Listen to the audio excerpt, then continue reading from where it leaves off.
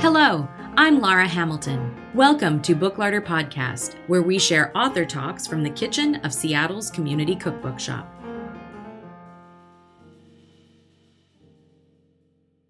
Today, I'm delighted to feature a Seattle-based author, and if you're a regular listener, you've heard lots from her on this podcast, as she's one of our most popular in-store interviewers. We're celebrating Erin Goyaga's latest cookbook, Cannelle et Vanille. I first met Erin 7 years ago when she released her first cookbook and came to visit us from Florida. She's since moved to Seattle, where she's become a sought-after food stylist and photographer with a wildly popular Instagram account. And I'm very grateful that she's also been a tremendous supporter of Book Larder, doing lots of in-store signings and author interviews, and sharing with me a mutual obsession with British cookbooks. Her latest book covers everything you need to know to stock your pantry, cook meals for family, and entertain friends. It happens to be gluten and dairy-free, but even if you use those ingredients in your kitchen, you'll love the flavors and recipes in this book. Erin and I talked in her kitchen in Seattle earlier this month. Here's Erin Goyaga and Cannelle et Vanille.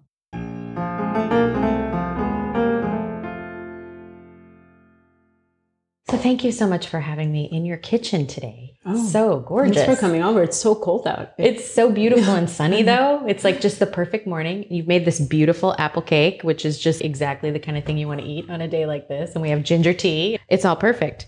And congratulations on the book. Thank you so much. 7 years between books. 7 years. I was actually thinking about that the other day. Don't they say that the cells in your body regenerate every 7 years, or you change every 7 years? And I thought, well, maybe I should wait another 7 years to get a good idea. But yeah, I'm really slow actually in my process, I think. I think because I really want it to be meaningful and thoughtful. And I want to have a point of view that's very unique, or just that it makes sense, that it's truthful to what I'm feeling. Yeah. I think it just takes a long time for that to develop. You kind of have to go through the highs and the lows and all of that and kind of build what you want to say and think about it and edit it. Before you even start writing a proposal or anything, you have to kind of think about what you're doing. It kind of dictates a little bit of how the book will reach people. Yeah. How you've thought about it for a while. And also the recipes have to be part of your life. I mean, a lot of the recipes in the book are from my childhood, so it's not like I had to invent them. They're part of my weekly repertoire, but also just, how you feel like the recipes are really, all of them are meaningful, and then they are like, they make sense together. And I think it's really about working on that and then editing things that don't work out. And so that all of that takes so much time. And what did you want to say with this book? I think I wanted to talk about how cooking has always been, not always, actually. It's been part of my life since I was born, since my grandparents were chefs and they had this bakery across the street from where I grew up. So it was kind of a family-defining thing we had and what we did. Then I went through a period where I talk about it in the book, where I had an eating disorder. So food and cooking became kind of something a little forbidden. Even though I cooked, but I would cook for other people, but I wouldn't eat the food. There was kind of a period where food was like all consuming, but not always in a positive way. When I kind of recovered from this, when I decided, okay, this is what I want to do. I want to be connected to my roots and my family and my background through this thing that they did. And I was trying to rebel against, but I wanted to also be part of it, but do it in my own way. And from what I had learned, how important food was for me, to use it as a healing way. So long story short, I wanted to talk about this journey a little bit, not necessarily about the details of the eating disorder or anything like that, but just how cooking and being around a table can be so connecting. I was listening to Diana Henry's podcast with you, and she was saying how the table, sometimes people idealize and romanticize the table, right? And I agreed with her in some ways, but at the same time, I do think it's a place. And it doesn't have to be like the most magnificent table or the most beautiful or have these linens or anything. It's just having a warm place where people feel welcomed. It just really changes. It can really change you, and it can really open you up, and you can get to know people in a different way. And I think that's what it was about. Yeah. Well, you mentioned that you grew up in Spain, and obviously that's a culture where the table is so central to so much of life. And you grew up in a food family bakers, but also like your dad liked forage, you mentioned in the book and things like that. So how have you tried to carry some of the way you were raised into sort of your own home and your own family? I mean, it's inevitable because it's it goes on all the habits. I can't say this is every day it's like this because sometimes, I'm a freelance food stylist and I shoot. And so I can't always do this. And when I say this, I'm not trying to make people who don't do this feel bad. That's like, I never want to make people feel bad because they're not doing what I'm doing. But I have a flexible job. And my mom, who also worked outside of the home, she worked in the bakery. The first thing she would do is she would make lunch. So in the US, people don't really gather for lunch as much. But when I was growing up, everybody would go home for lunch. So my dad, even though he was an engineer and he was working in the city, he would come home for a couple hours and have lunch and take a little nap. And so we would all gather at home. So lunch was a big meal. And my mom always had lentils or like a pot of vegetable soup or something was always being made in the morning. So that's kind of what I do now. I mean, I don't have one now if you look at the stove, but I probably will after this. No, but there's freshly baked bread. There's a freshly made cake. I mean, It was a priority. And so I grew up with that example of food being a priority, cooking being a priority. And so I think it's something that I just had as like a mirror. So I can't erase that from my DNA and from the way I was raised. Food is like number one. Thinking about what you're going to shop, where you're going to prepare it. And still my mom will text me and this is the first thing she'll tell me. I made this, blah, blah. We went to the market, a family summit. It's like all consuming conversations about food. And it is my heritage in Spain, especially in the Basque Country where I'm from. I mean, food and soccer are like the biggest, like it's all people talk about. Yeah. What I do is that I really make it a priority. And it's not, my kids sometimes like lentils again, or, like I don't struggle thinking about what to make but I have some things that are essential and I just make them and I make sure that there's always food. Yeah. But again, I know that that's my job. It's like, if I were a model, I'd be in the gym, or if I were an architect, I'd be thinking about taking drives to, it's my job. So I don't ever want to make people feel bad if they don't have time to do it all the time. But I understand the constraints of other people's lives and time. Yeah. What was it like growing up with a bakery? I mean, I would think, a lot of kids would think that was the dream. It was kind of amazing, actually, in so many ways, because it was a place to go. Like I always had a place to go. And there was always people there. So my grandparents were there. My mom was always there.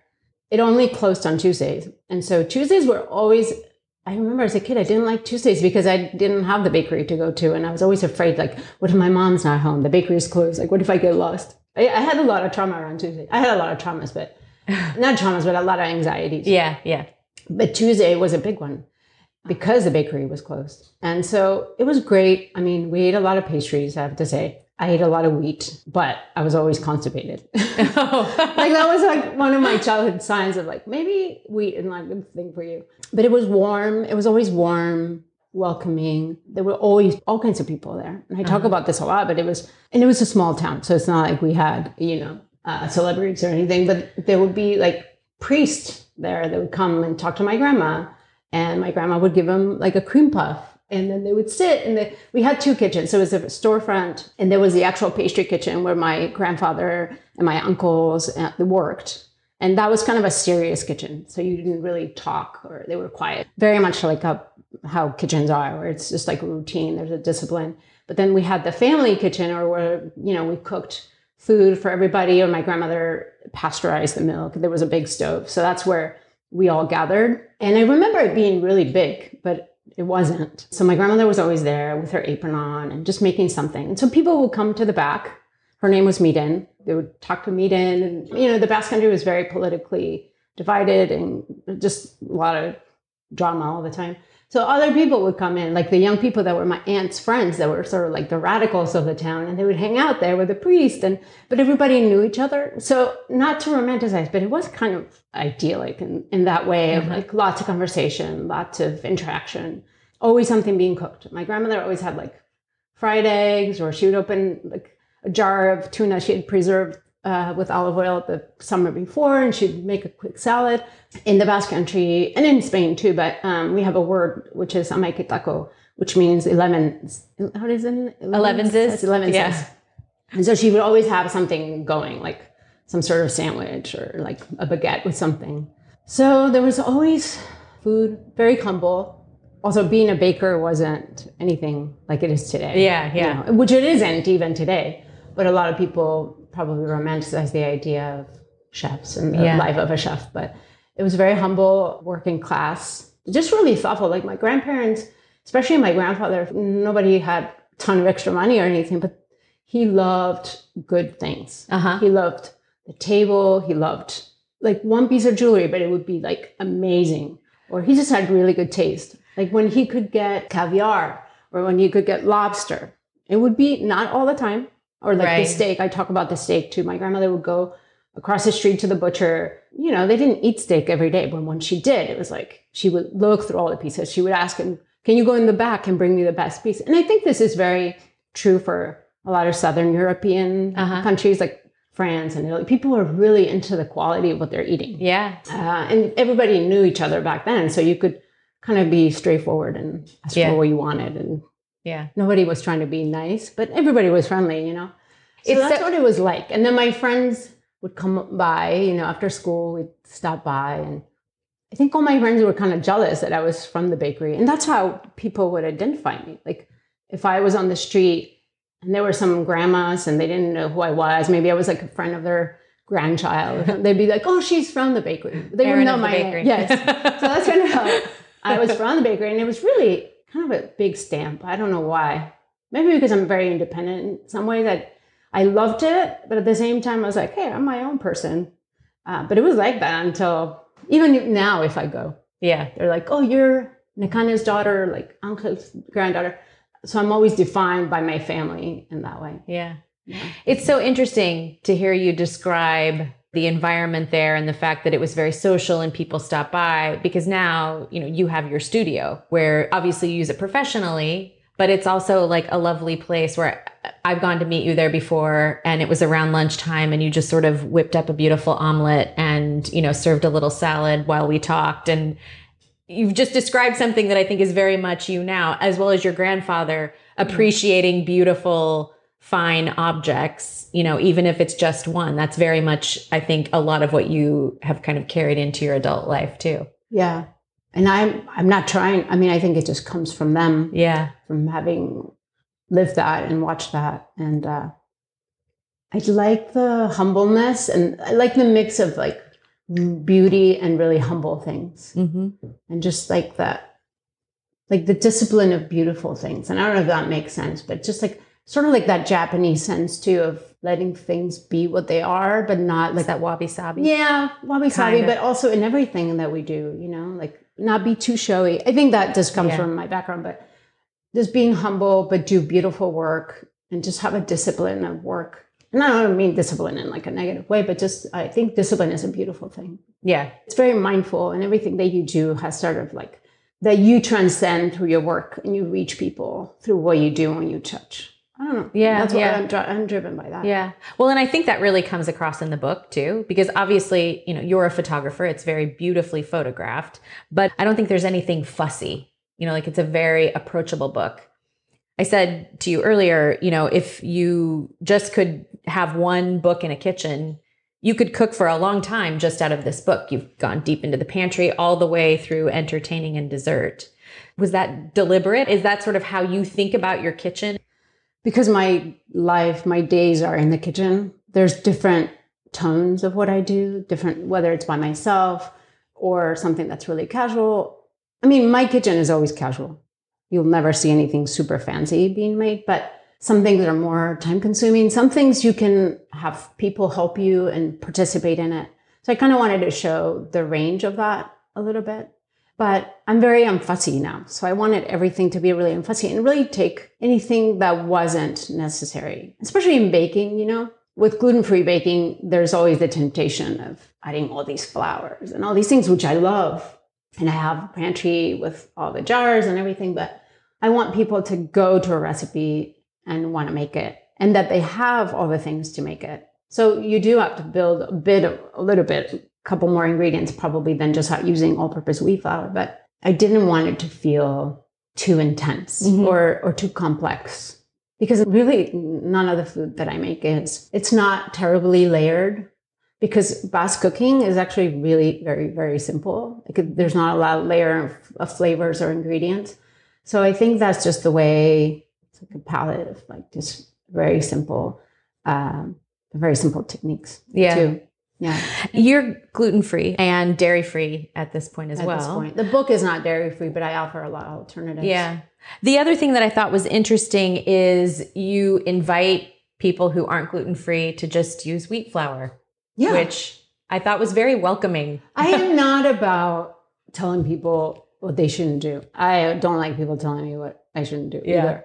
But it just so happens that I eat gluten-free. And I think actually more and more people are finding that if they're finding themselves with some sort of health issue or inflammation, they realize that maybe cutting back on not only wheat, but other things, sugar, whatever. And I don't think these are things that you can sustain forever, you should sustain forever. But I do think that they're good resources to help you get through something, like a health issue or whatever. But at the same time, if you don't have an issue with gluten, and if you have all-purpose flour, and here's a way you can use it, which in cakes and things like that, it's so simple. With the bread recipes, with the yeast bread recipes, is you can't just simply switch it, because the breads are formulated to be used with psyllium husk, and so you can't really make a one-to-one conversion with the yeast breads. But the cakes are really simple to change. And the same with if you're allergic to nuts and you can't have, I use almond flour, you can't have almond flour, then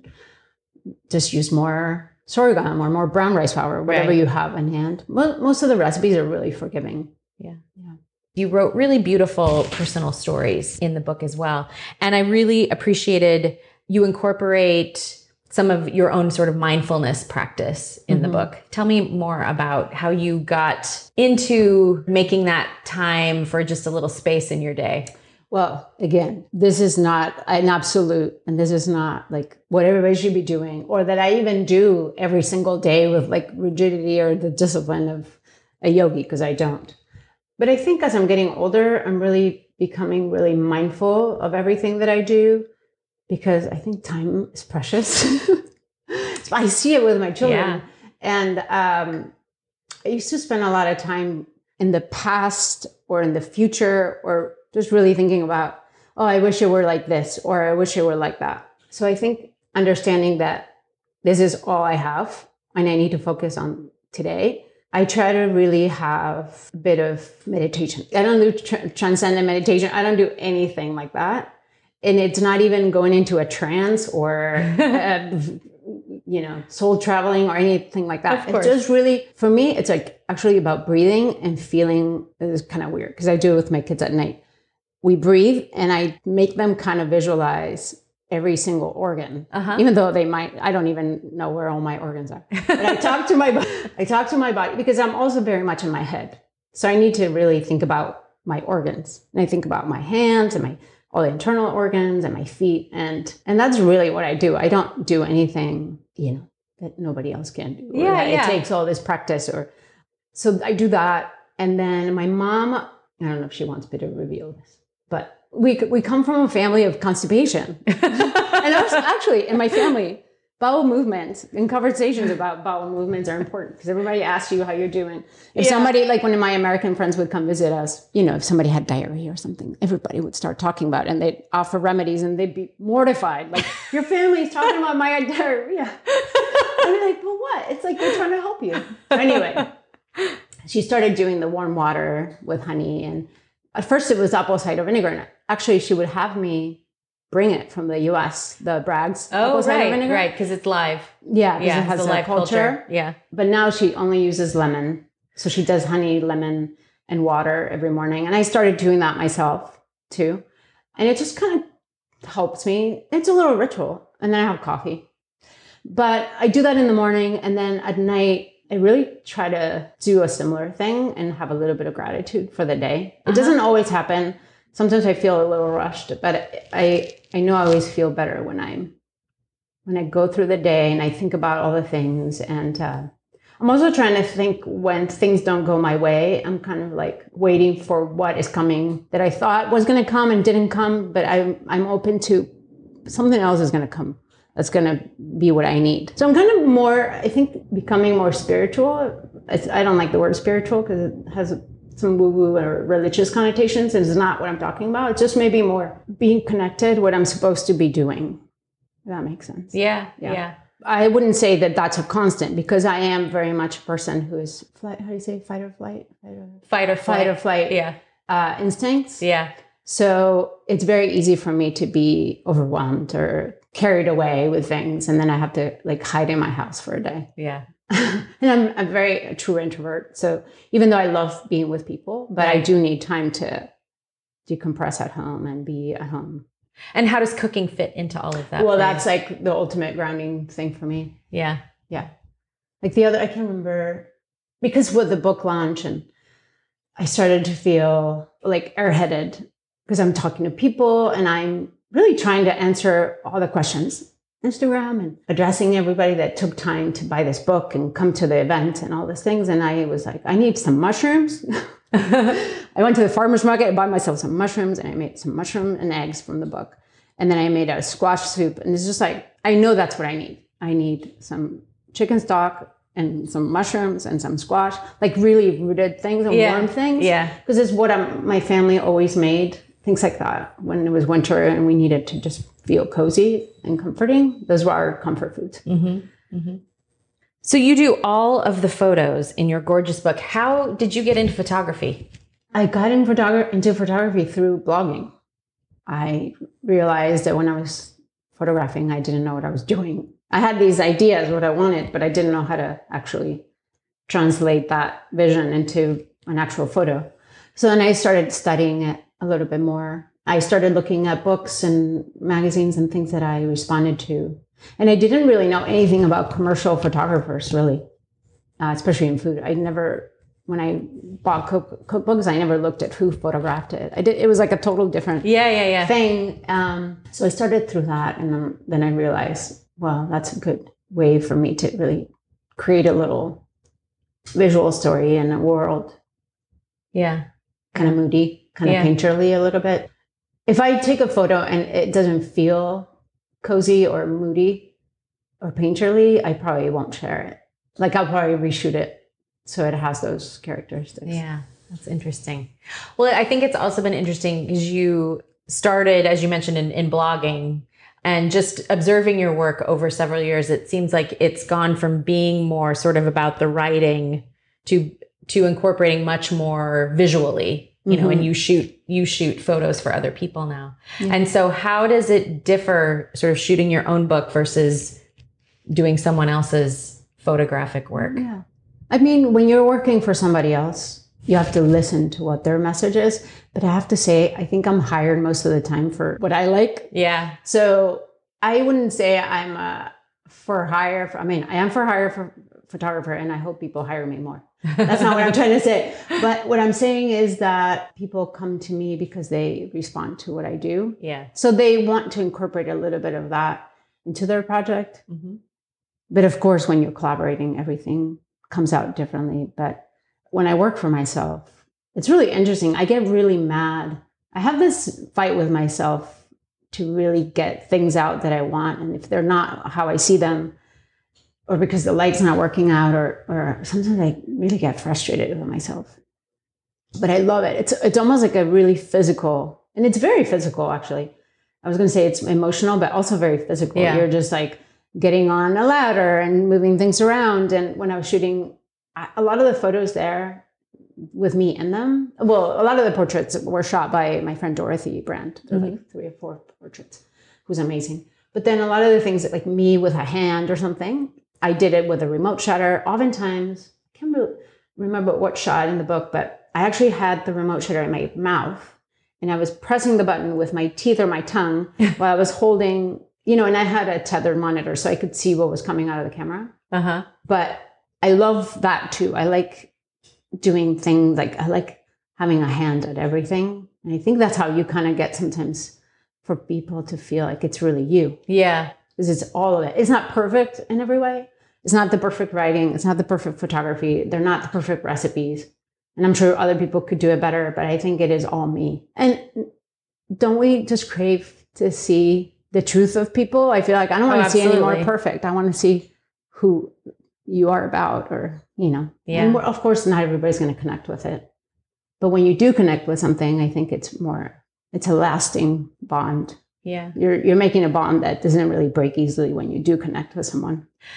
So your work has become very influential. And who are your influences? Oh my goodness. So many. Sometimes I don't like to answer that question because I get really nervous if I'm going to leave someone out. Yeah. Because there are so many people. Yeah. I mean, Diana Henry, I love her so much. Everything that I've said now, she does, even though she doesn't shoot her own books. But I think she's gotten that perfect partnership with Laura Edwards and her editor, everything, her art director, everybody she works with, which is, I think, an old team. Yeah. And I said something on Instagram the other day that everything in her work has a bit of melancholy. And she responded, she's like, but that's not what I'm trying to say. But I meant that with the biggest compliment. It has a soulfulness. Maybe that would be a word that she likes more, but she's a big influence. And I love Heidi Swanson. Her books make me so happy. And they're really an extension of her. Like, she's so sunny, so fresh, so light. When I see some of her recipes, I'm like, God damn, I wish I would have thought of that. She's just so good with simplicity, but also adding something that's really interesting. I love Gentle and Hires, photographers. I mean, some of my favorite books have been photographed by them. I love British cookbooks. Anna Jones's book, the last one. Modern Cook's Year. Yeah, yes. I can't always remember all the titles. No, that's okay. But that was one of my favorites last year. Yeah. Just also very clever. Hetty McKinnon, who I love. Amy Chaplin, Sarah Copeland. I call them all my friends. So I hope I'm not leaving anybody. Actually, we're like all the friends, so many friends. Yeah. Don't text me if I haven't mentioned your Well, thank you so much for taking the time and great. Inviting me to your gorgeous kitchen. Oh. Many thanks to Erin Guayaga for inviting me into her kitchen for cake, tea, and a chat. As always, you can get 10% off a copy of Canal et Vanille and any other books featured on Booklarder Podcast by visiting booklarder.com and entering the code podcast at checkout. And we do have signed copies of many of the featured books, including Canal et Vanille, so be sure to get one of those while they last. If you visit us in the shop, just mention that you heard about a book on the podcast for 10% off in-store as well. This episode was produced and edited by Abby Circatella. Our theme music was composed by James Coley. Subscribe wherever you get your podcasts and follow us on Facebook, Twitter, and Instagram, where our handle is @Booklarder. For more information about Booklarder, including author talks, cooking classes, and to join our monthly email newsletter, visit booklarder.com. And if you find yourself in Seattle, visit us in person at 4252 Fremont Avenue North. I'm Laura Hamilton. Thank you for listening, and we'll see you next time.